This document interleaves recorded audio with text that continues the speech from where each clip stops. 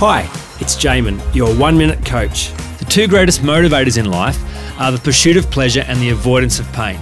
Everything we do in life is in some way driven by these two things. There is always a measure of both pleasure and pain in everything we do, but depending on which is greater will determine our behaviour.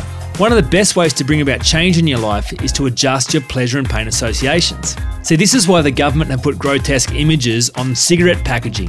It's an attempt to stop people smoking by linking pain. Yet, it is largely ineffective because pleasure and pain is all about focus, and it is possible for smokers to simply ignore the packet and focus on the enjoyment they get from smoking instead. However, if a person did want to quit smoking, for example, the key is to stack pain for what you want to stop and to stack the pleasure for what you want to start. One of the best ways to do this is by focusing on the costs and rewards for both now and into your future.